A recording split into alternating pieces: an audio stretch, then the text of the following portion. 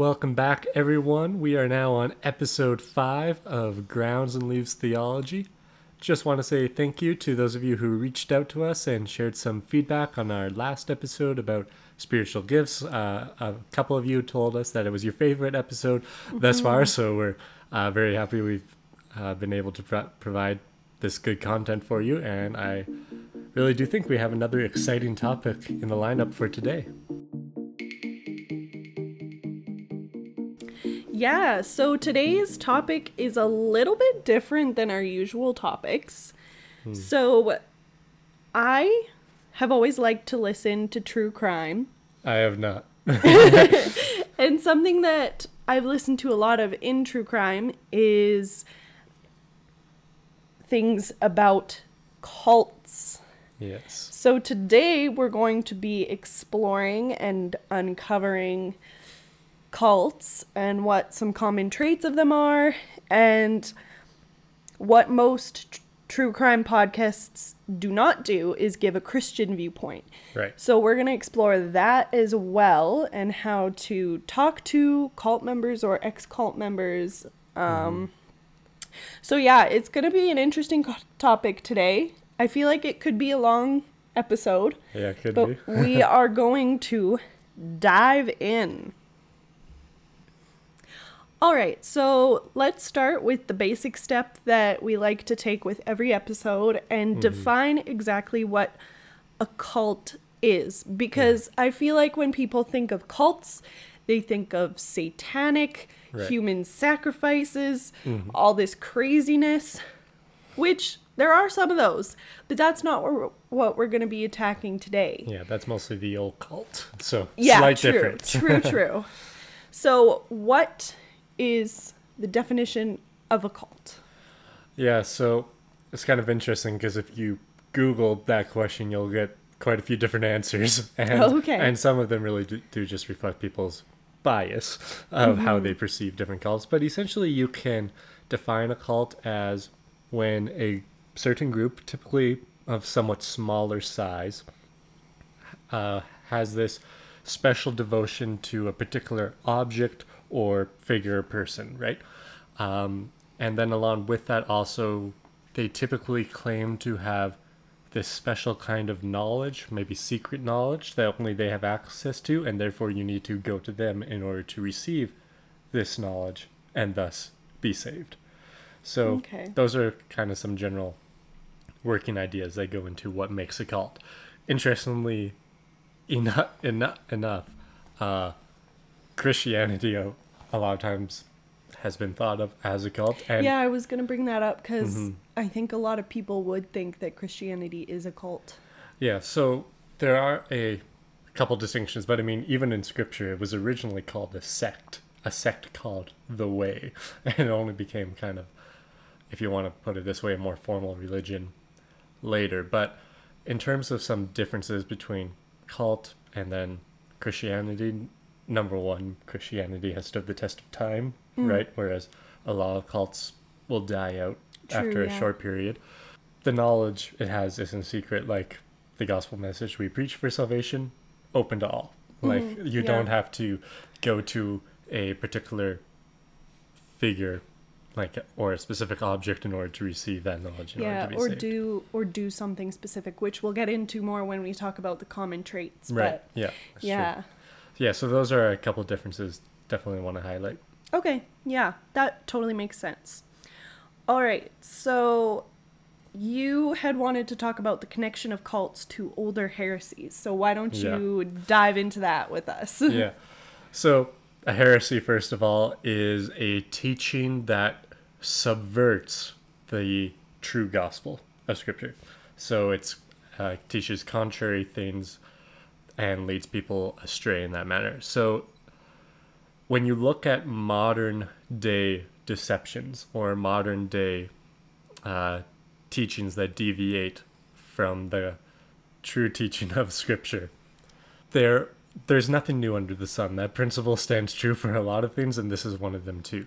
So if you go back in history, like this idea of secret knowledge, that originally could be defined as a heresy known as Gnosticism. So, which you could argue is even the first heresy that the church had to deal with. And so Gnosticism has a few tenets. One of them is saying that the spiritual is good, but the material is evil. And so because of that, they twisted their view of Jesus, because they would say, Jesus, they couldn't imagine the idea of the spiritual God taking on a human body because the material world is evil to them. And so, for example, a subsect of Gnosticism is something called Docetism, which essentially held that Jesus wasn't actually human, he just seemed to be, right? This idea.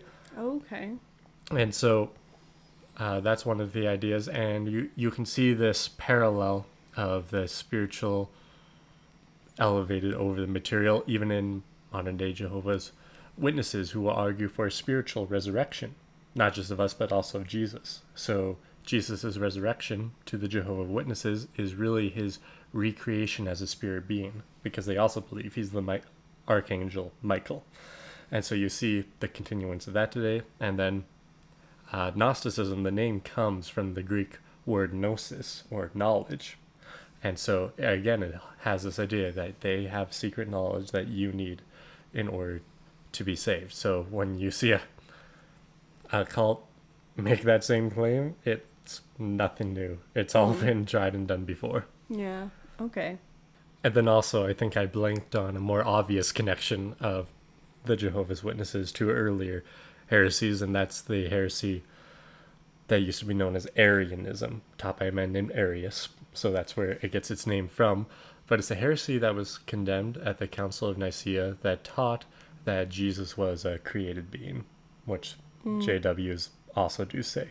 So again, centuries old, Satan doesn't have any new tricks. Yeah. Okay. So now we're going to dive into common traits of a cult. And there's a lot of them. Yes. And these are things that I've noticed while listening to different true crime podcasts and also while doing some research for this episode, watching documentaries. So, yeah, let's dive into that.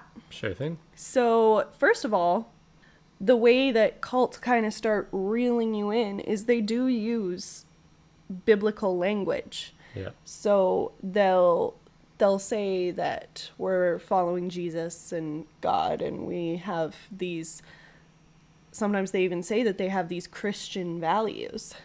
So people get fooled by thinking that they just have this Christian-like religion. Right. And I mean, Satan doesn't actually create anything. He makes counterfeits. And that's why you see them taking the figure of Jesus or the words of scripture and then using them for their own gain, because Satan can't come up with anything on his own. So he just takes what God has made and what God has said and then corrupts and twists it. Yeah. But yeah, just for one example of how this can kind of work itself out is I had a teacher in high school who was a Mormon. I didn't know that when I first started attending her classes, but there was one time where, according to my own conviction, I opted out of doing yoga in the class one time, and so did my one friend, who was, well, at least a professing Christian at the time with me.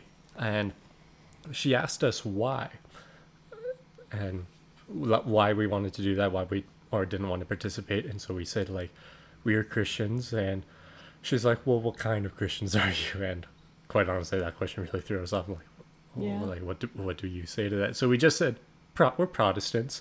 Like, that was the best answer we could come up with at the time. And she's like, oh, so Protestants don't practice yoga? And we're like, well, this is like our conviction. We just kind of explained it a little more. And then at the end she's like, oh yeah, oh okay, well, I'm a Christian too, 10 Commandments, Jesus is God, all that is kind of how she put it. So as a Mormon, she's saying Jesus is God, right? Which, of course, sounds like Christian language. Yeah. But when you dive a little deeper and go under the surface, it means something completely different than what we as Christians would hold to be the reality behind that statement. Because in Mormon theology, there are multiple gods. Oh, yes. And right. and you become gods. Like even God the Yeah. Father at one point was a man himself and became a god in his own right. So there's a saying in Mormonism. I'm trying to remember exactly how it's phrased. I think it goes, "As man is, God once was. As God now is, man may become." Oh yeah, I think I've heard that. Right? And so, sure, you can say God the Father, Jesus is God, all that, but they don't mean God from eternity past. Yeah. They mean he essentially worked his way up there. Yeah, so like it means less in Mormonism because everyone can become a god. Yeah, absolutely. And have their own Well, planets and spiritual children. Every man. Well, yeah, that's true. So yeah, so even if someone says to you like, "I'm a Christian," or "Jesus is God," "I believe in the Trinity," like they can use this language, but they tend to mean something completely different by that. So it's important to not let their statements just stand on the surface, but dive deeper. Like, okay, well, what do you actually mean by that? Yeah, like I've come across a lot of people working in like a secular workplace and like working in a hotel. There's a lot of people coming through Yeah, and they'll say like, "Oh, I'm a Christian." And it's like, "Okay, what do you mean by that?" yeah, exactly. It's interesting though that she introduced herself as a Christian Yeah, and not, "Oh, I'm a Mormon." right. Well, Mormons think they're Christians, Okay. and they do. Like they want to be. But they wouldn't identify as Mormon. They would rather identify as Christian. Like I think they're rather interchangeable. Maybe they also want to use the longer title of "I'm a member of the Church of Jesus Christ of Latter-day Saints," but that's kind of a mouthful to say. True. Right? And so, of course, originally, and I don't know how strictly all Mormons today hold to this, but they like believe that they are the true Church of Jesus Christ, right? To the exclusion of others. True, yeah. And so, yeah, they would probably say they're the true Christian. True. Or maybe some Mormons would opt more today for saying they're Christians and that they don't believe they should be excluded from the body of believers known as Christians. So I'm not saying they necessarily prefer that identifier, but yeah, that's one way you see them trying to either declare themselves as "we're the real deal" or saying "don't exclude us, we're actually on the same team," when in reality we have very irreconcilable beliefs. Okay, yeah. So we just briefly touched on this already, but another common trait amongst cults, of course, is that they claim to be the only true church, which Yeah. makes sense because if you're following a belief, then you obviously believe that it's the truth. Right.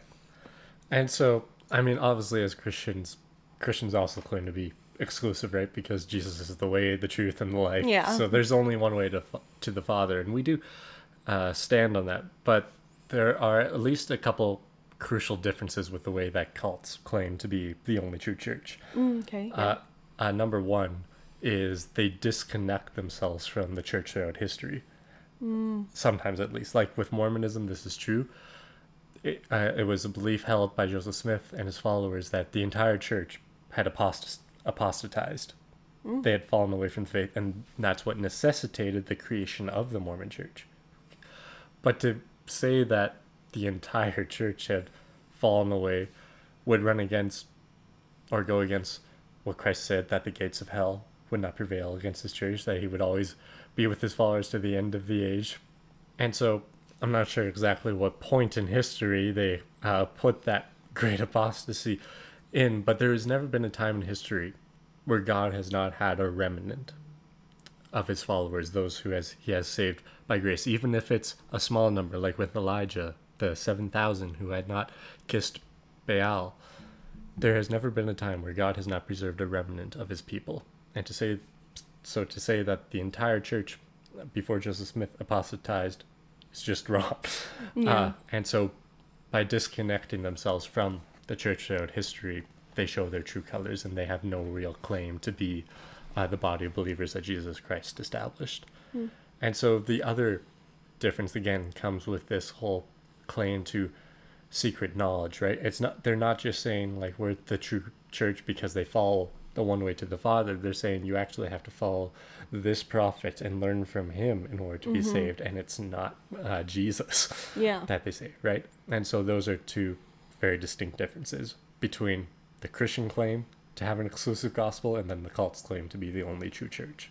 Yeah. Cults are usually more exclusive. Right. I've noticed. Yeah, no, that's true. And so, like, one of the reasons the groups tend to be smaller and very localized. They're generally very local too. Yeah, Like so it's not geographically. Yeah, so it's not the fulfillment of Christ sending out his witnesses to the nations. Yeah, for sure. So another commonality between cults is they are very works-based. Indeed.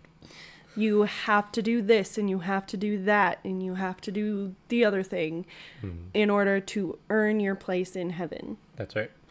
Or at least the higher tier of heaven. Yes. In the case of Mormonism, yeah. Yeah, absolutely. And I mean, this is really true, not just of cults, but anything that isn't the gospel of Jesus Christ. Everything. True. Like every other religion too is works-based. Even people who identify as like just non-religious, then it's like, okay, I just have to act like a good person.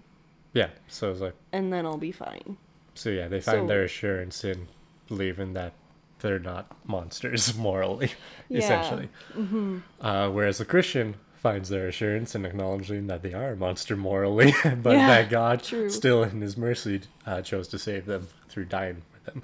So yeah, but yeah, with cults, it's essentially, work to earn your place. And so there's a lot of fear of that. Fear is like, oh, I just haven't done enough. And so it's really robs them of joy because they just have to keep working, and it never is enough, right? Fear is a big thing, and we'll touch on it more in depth later, but fear is a big thing in cults. Huge. 100%. So you've mentioned the Mormons already, who, if you do all your duties and you follow the rules, then you could earn a place in the celestial tier of heaven. And like there's celestial, terrestrial, telestial, and then hell. So I think they have like 4 different levels. Okay. And hell is only for like the devil and apostates, I think. So very few actually go there. Oh.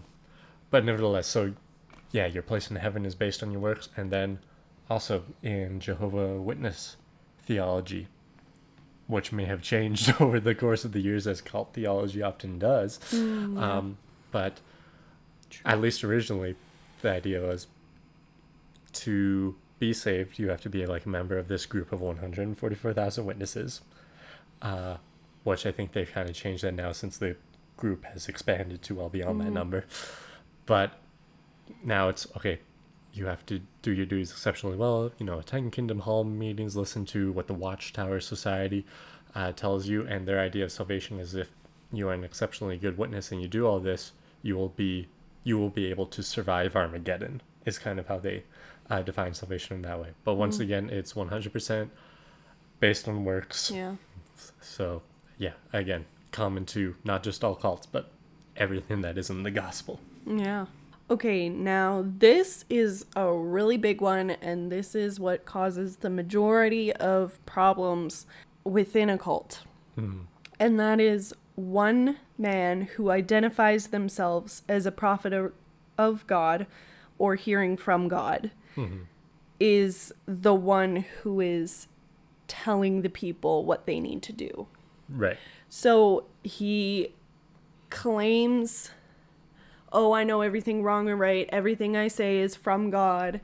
Yeah. And that's where we run into big problems. Yeah, 100%. I mean, of course we have pastors and we want to listen to them and respect the authority that they have according to the position that God has ordained, right? But the difference is we don't consider them infallible, unable to make an error. Yeah. We do question them, and that's the main thing in these cults is you are not allowed to question the prophet. Yeah. Or the person in charge. Like, what they say is right, and you are sinning if you question it.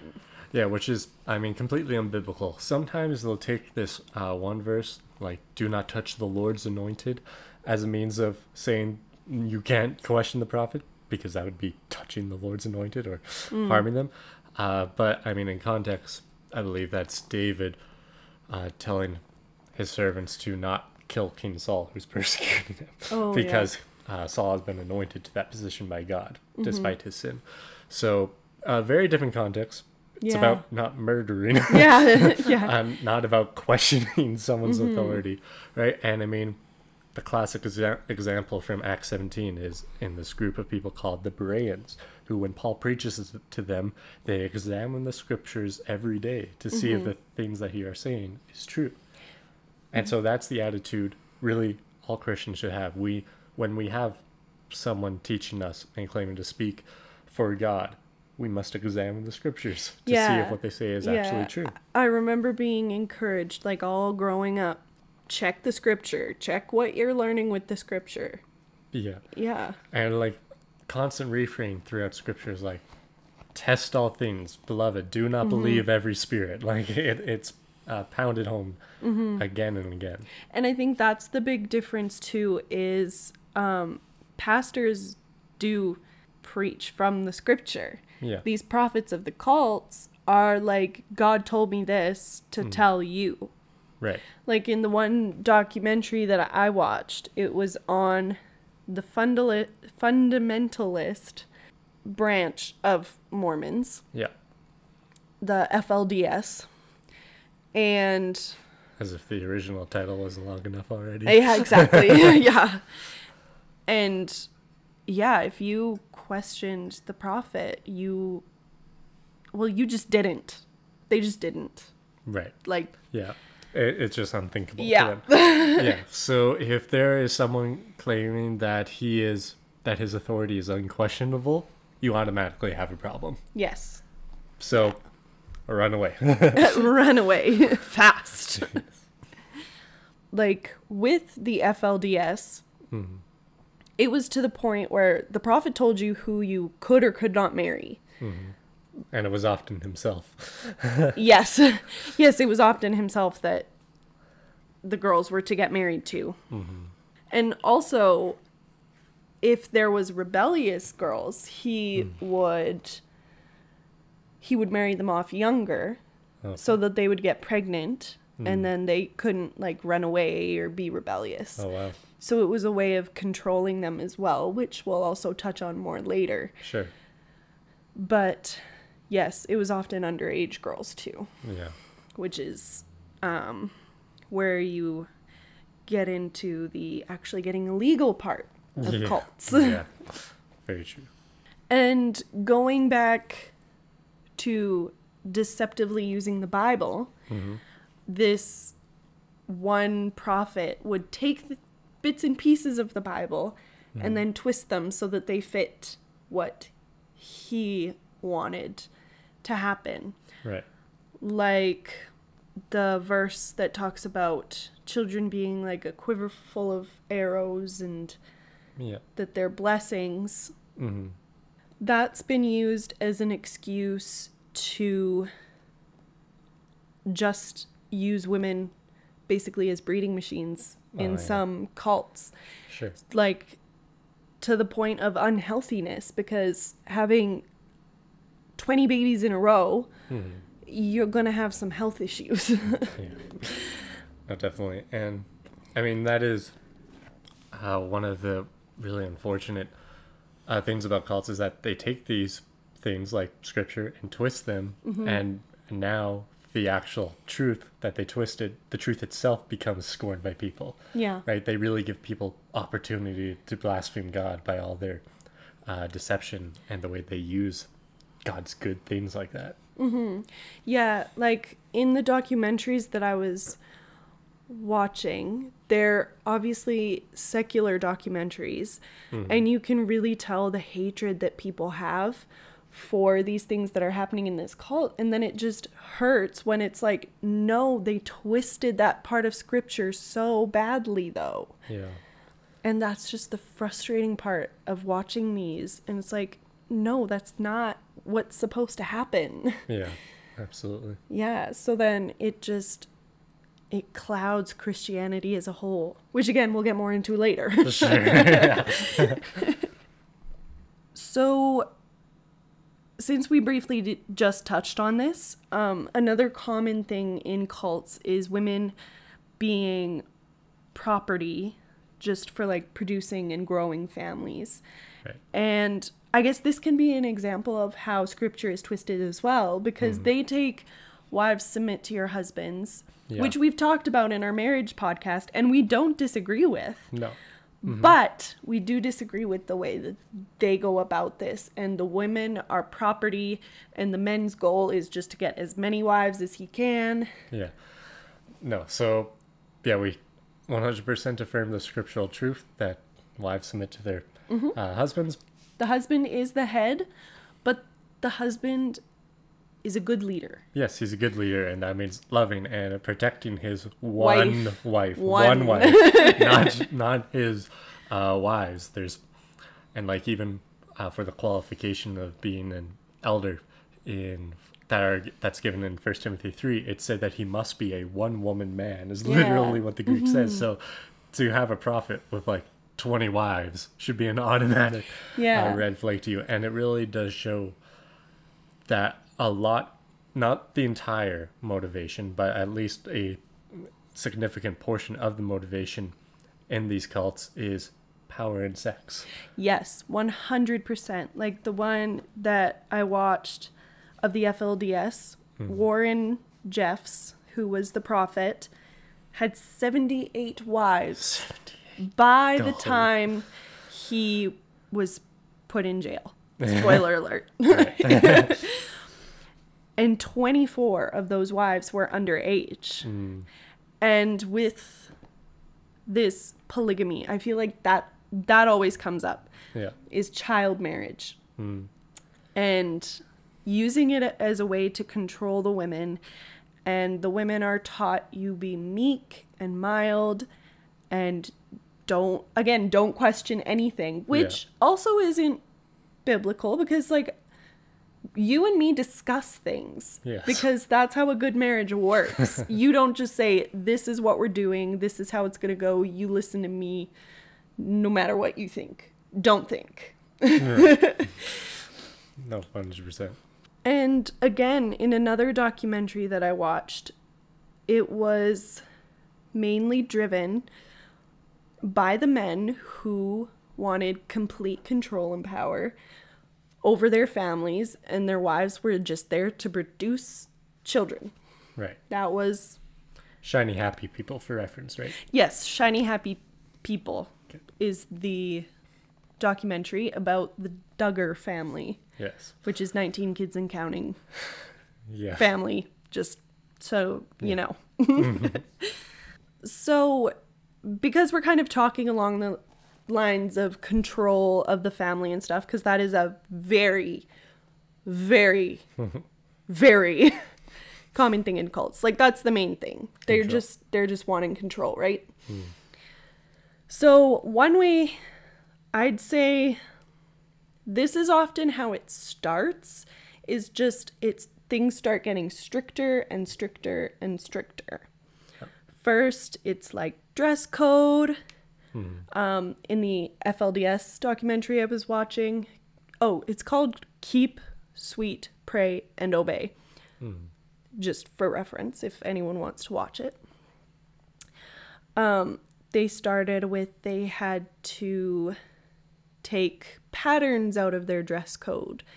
They needed to take red out of their dress code for whatever reason. Okay. But it's just like those little things, like stop wearing red.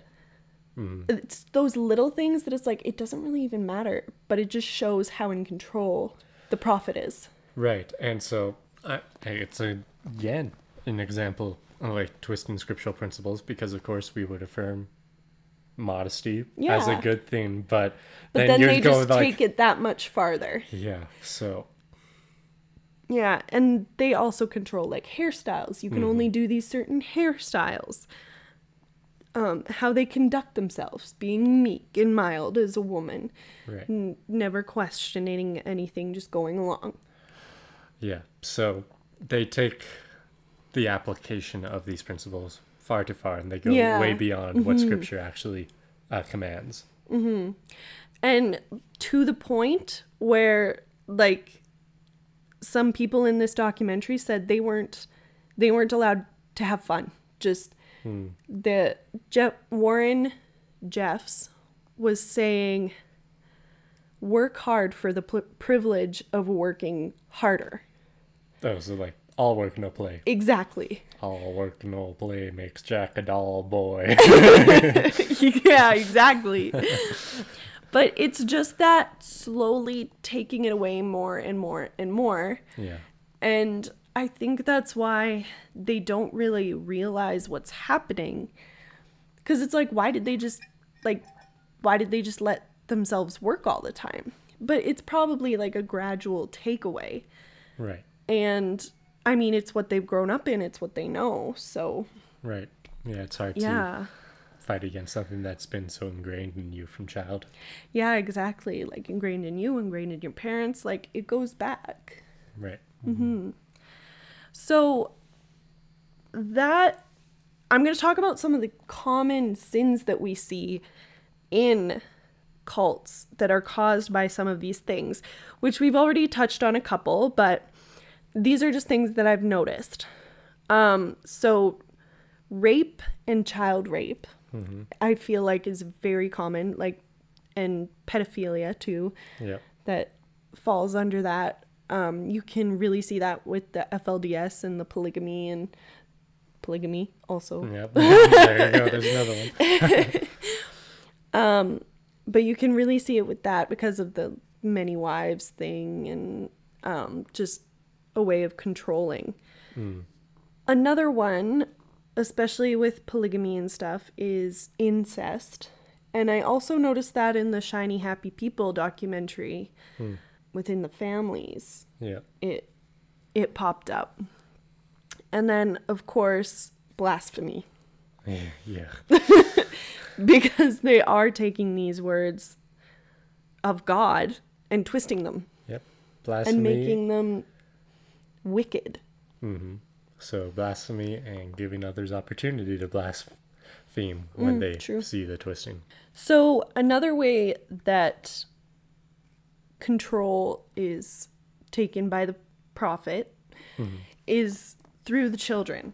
Children are key, and I think that's why reproduction is so encouraged in cults, because the minds of children are influenced the easiest. Right. And I find that in general, cults very much stick to themselves, but they also just teach their children within and with source material from their own cult, so that they're controlling what that child is learning and being raised up in, which is why you have a bunch of people that don't question the prophet. Yeah. Because they were raised that way.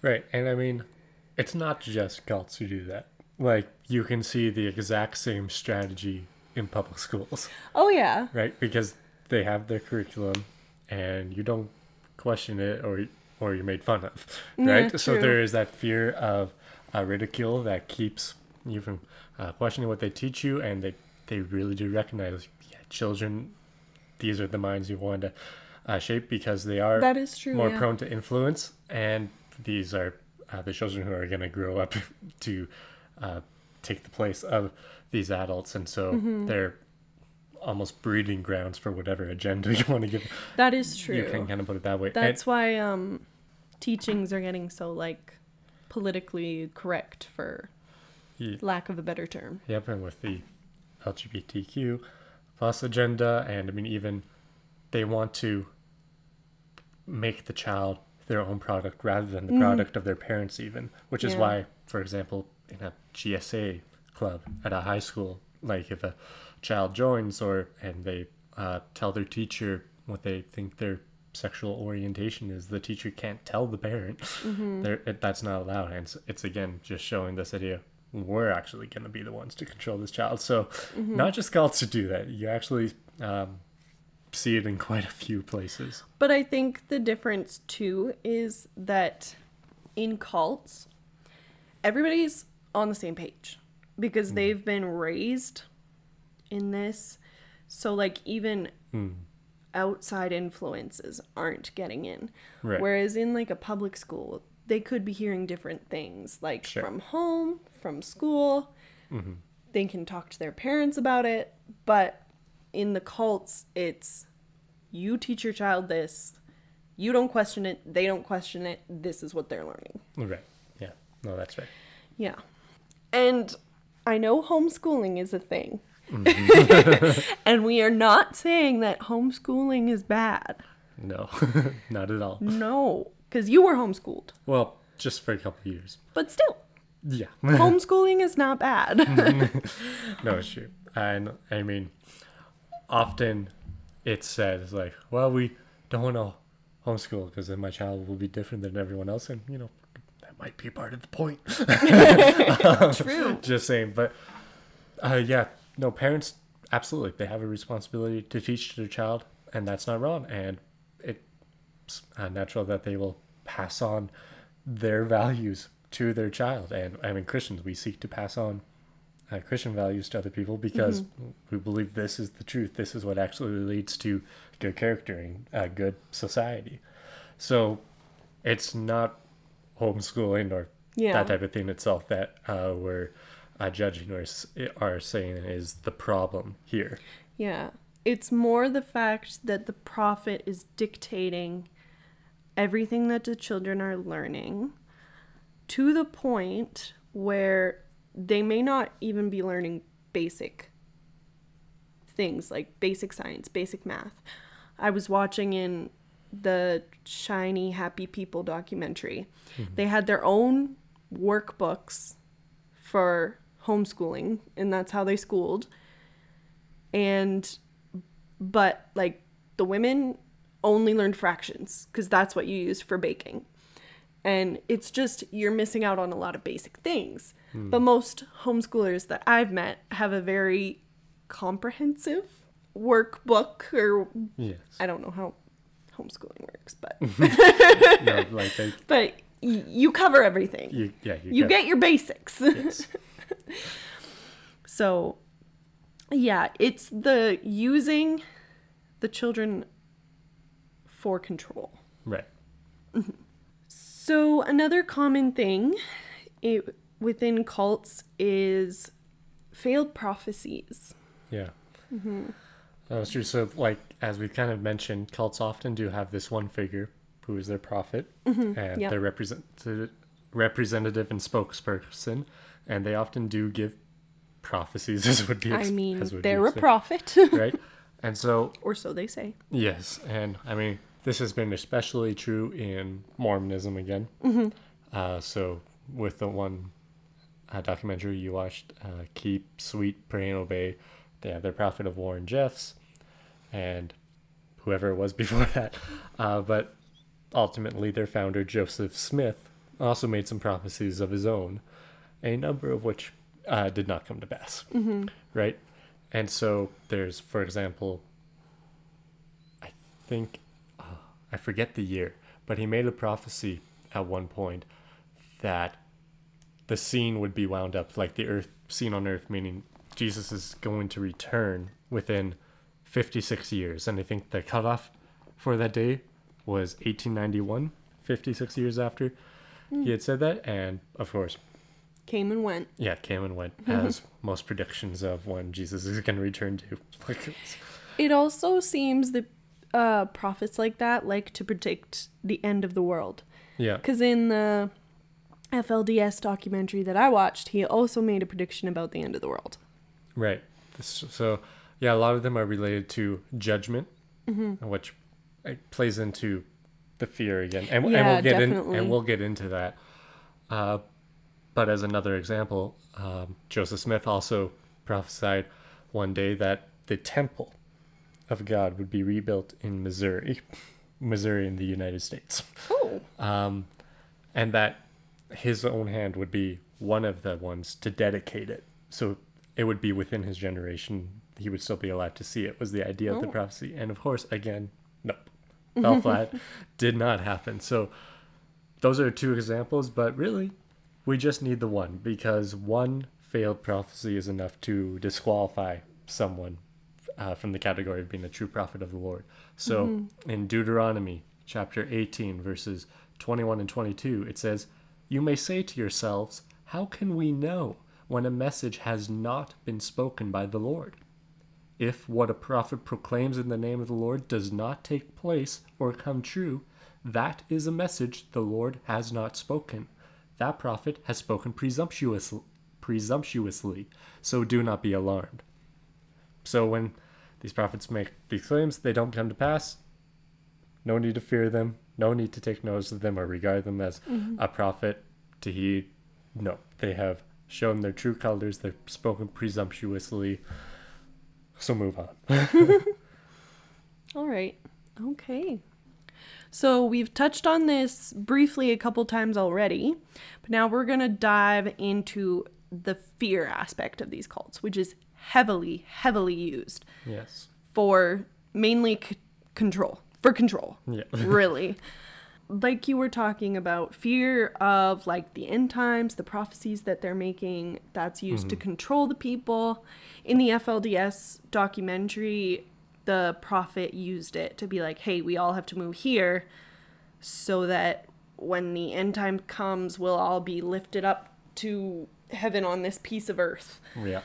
So that was like to control them, get them to do what they say. Yes. It's also used to get them to believe in the basic principles, like the fear of damnation.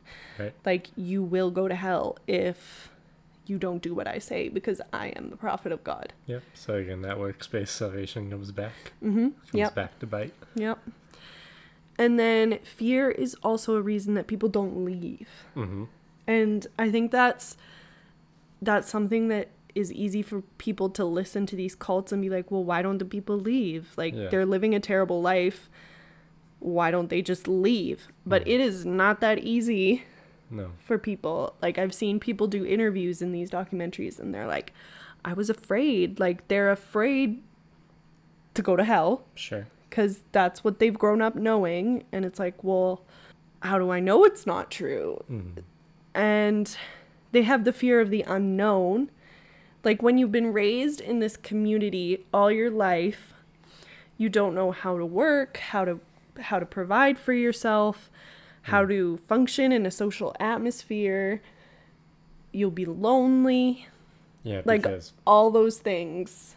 Yeah, because you're like really connected with your family in these cults, and I mean, the cult becomes kind of because they're all family in a polygamous cult. Often, yeah, but no, absolutely. So, yeah, this fear of being rejected by your family is a huge thing. Yeah. Yeah, family is a huge thing in a lot of these cults, too. And I mean, again, not just in cults, but specifically in Eastern cultures where ancestors and honoring your parents are much bigger deals than they are here. True, yeah. And you don't want to bring dishonor to your family name. It's one of the main obstacles in bringing people from those cultures to know Jesus and to actually follow him, because it usually involves rejecting the values and traditions of their family. Yeah.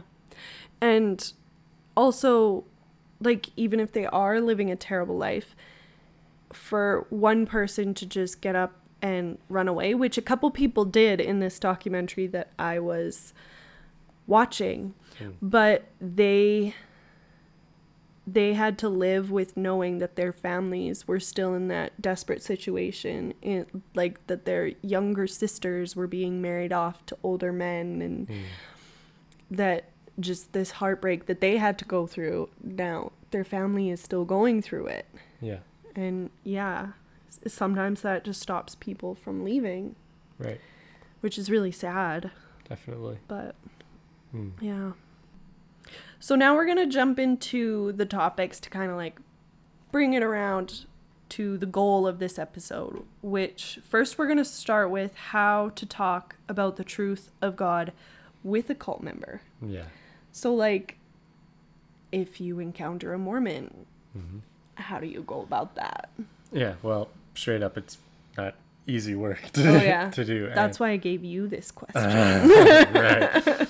Yeah, and I mean, it will require probably some study on your part. Oh yeah. Right, because you want to know what these Mormons actually believe, because again, they can use this language that sounds right and biblical, but under the surface will deviate quite extensively from that. So doing some study and asking questions both to discern, okay, like, well, what do you actually mean by that? So better understanding what the cult member actually believes is rather critical to the process of actually trying to bring up the true gospel of Jesus Christ to them. So they can often be defensive, right? Because they're often taught, don't question this. So it's, while some can be more evangelistic, such as the Jehovah's Witnesses, who would often go like door to door knocking and trying to share the particular message. At the same time, when you can be blacklisted on those same groups list if you are persistent in trying to shake the particular person's faith in their cult, because again, the society is trying to maintain control over them. So when they see that you're trying to remove that hand of control, it can result in some backlash in that way. So since there can be particular defensiveness on the part of a cult member, I think asking questions to try to expose some, fault lines in their beliefs is a really helpful way of going about things, rather than just telling them, bing, bang, boom. Yeah. No, this is actually the truth. This is what you need to believe. So asking questions, I think, is a helpful step in these conversations. So, for example,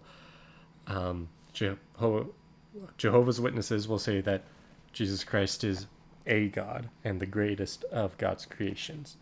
So while they say he's a God, though, if you ask them if they believe there's only one true God, they'll say yes. And that would be Jehovah, the Father. So then, and a good question you could ask is, okay, if there's only one true God, then is Jesus a true or a false God? Because you say he's a God, right? And so that's just an example of the type of question you can use to expose these fault lines in their arguments and in their beliefs. And I mean, you may not be able to get farther than that, than to make them start actually thinking about these issues and try to get the gears turning so that they are willing again to question the things they have been taught. Strive to learn what their beliefs are so that you can ask good questions such as that one. Listen, engage in this way, pray, obviously, that God will soften their hearts and use your questions in a helpful way to convict them of what the truth is. But again, I want to emphasize that knowing that these people have been deceived and likely oppressed in some way too, it's important to do all this in a spirit of meekness and in mercy, right? Because kind of like Jesus has compassion on lost wandering sheep, that's the attitude we really want to approach this situation with. Probably, though, I would have harsher words for the prophet and the teacher who's the one leading them astray, right?